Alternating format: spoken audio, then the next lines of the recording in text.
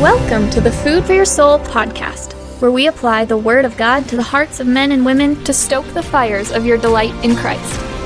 Here's your host, Dr. D. Richard Ferguson. Today's podcast is the Q&A that followed the message on James 4:13 through 17, and there were only two questions. Number one, how can you encourage someone without running the risk of making them more self-centered? Interesting question, huh? And number two, should we fake it till we make it when it comes to claiming we prefer God's will over our own will?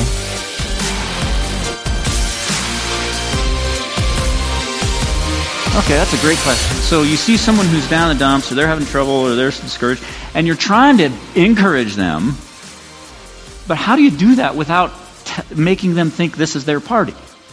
Maybe that's why they're in the dumps, is because they think it's their party. And so if you just say, well, you know, you got this, I love this about you, and you got this and this thing and this, and you're just trying to make them feel better, but you don't want to push them into that error. That's a great question. I would say that, we need to learn. I saw this video series the other day, an advertisement for a video series, say it was a 6-part Bible study on how to encourage one another from Scripture. I don't know if it's any good. I tried to look it up and it wouldn't work, but just the title is a great title. Just think how to encourage one another from Scripture. What we need to do, the way to avoid encouraging people the wrong way and to do it the right way is, number one, you do it from Scripture, because Scripture won't point them in the wrong direction. And number two, just make sure it's always focused on God. You're trying to put their attention on God. So somebody says, I blew it. I'm so bad at this stuff, and I'm such a lame person, and I'm just a loser and everything. Avoid the temptation of saying, oh, no, you're not. You're pretty good at that. Instead of that, just say, look at God. If you're disappointed in yourself, stop looking at yourself. Look at God, because look at these 10,000 reasons to take delight in God. Praise God. You don't have to be perfect. You don't have to be great at this and great at that and all that stuff. And take that burden off their shoulders instead of just trying to convince them that stuff that they know is not even true anyway, that they're Superman. Okay. All right. So that sounds like fake it till you make it. If you just say it even though your heart doesn't believe it, then that just doesn't seem honest. Like it seems like you're faking it. It's not faking it any more than it was faking it when that guy said to Jesus, Jesus, I believe, help my unbelief. If you don't believe it at all, then it would be disingenuous for you to say it. But a lot of times we sort of believe things, right?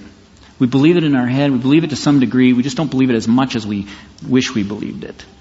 Like, there's nothing I believe as much as I wish I believed it, right? Everything that I believe in the Bible, I wish I had stronger faith in. So it's possible to believe in degrees. And so when I say, I believe this is true, but I want a greater confidence of it, all I'm doing is the same thing that psalmist was doing. Saying, okay, my life is a handbreadth, I know that, but Lord, impress on me that my life is a mist, Make me understand it more. Make me believe it more. So when I say, I'm going to do that if the Lord wills, there's part of me that's expressing something I believe, and there's another part of me that's reminding, that needs to be reminded, okay, you need to believe that, simultaneously. Yeah, I think you run into a hardship. You're driving down the road, you get a flat tire, and at that moment you're pulling over, thump, thump, thump, thump, thump, to the side, and you say, "What do you want me to do, God? Do you want me to swear and cuss and get all upset, kick the flat tire? Obviously not. So what do you want? What do you want?"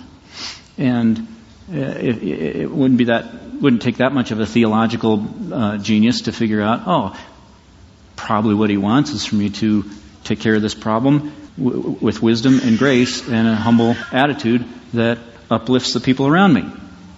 Pretty safe guess, right? That's God's will. And that's great, because then when you get the tire fixed and you wipe off your hands, you get back in the car and you're driving off a half an hour later, instead of thinking, I just lost a half an hour, you're thinking, hey, I did it. Right? I accomplished God's will. I asked God what His will was. He let me know. I did it. Awesome. Victory. So it gives you a whole different outlook on your trials. Thank you for listening. If you found today's episode edifying, why not share it with a friend? This season of the Food for Your Soul podcast features excerpts from our sermon series on the book of James. 50 expository sermons covering every verse. You can find those and hundreds of other sermons for free download on drichardferguson.com.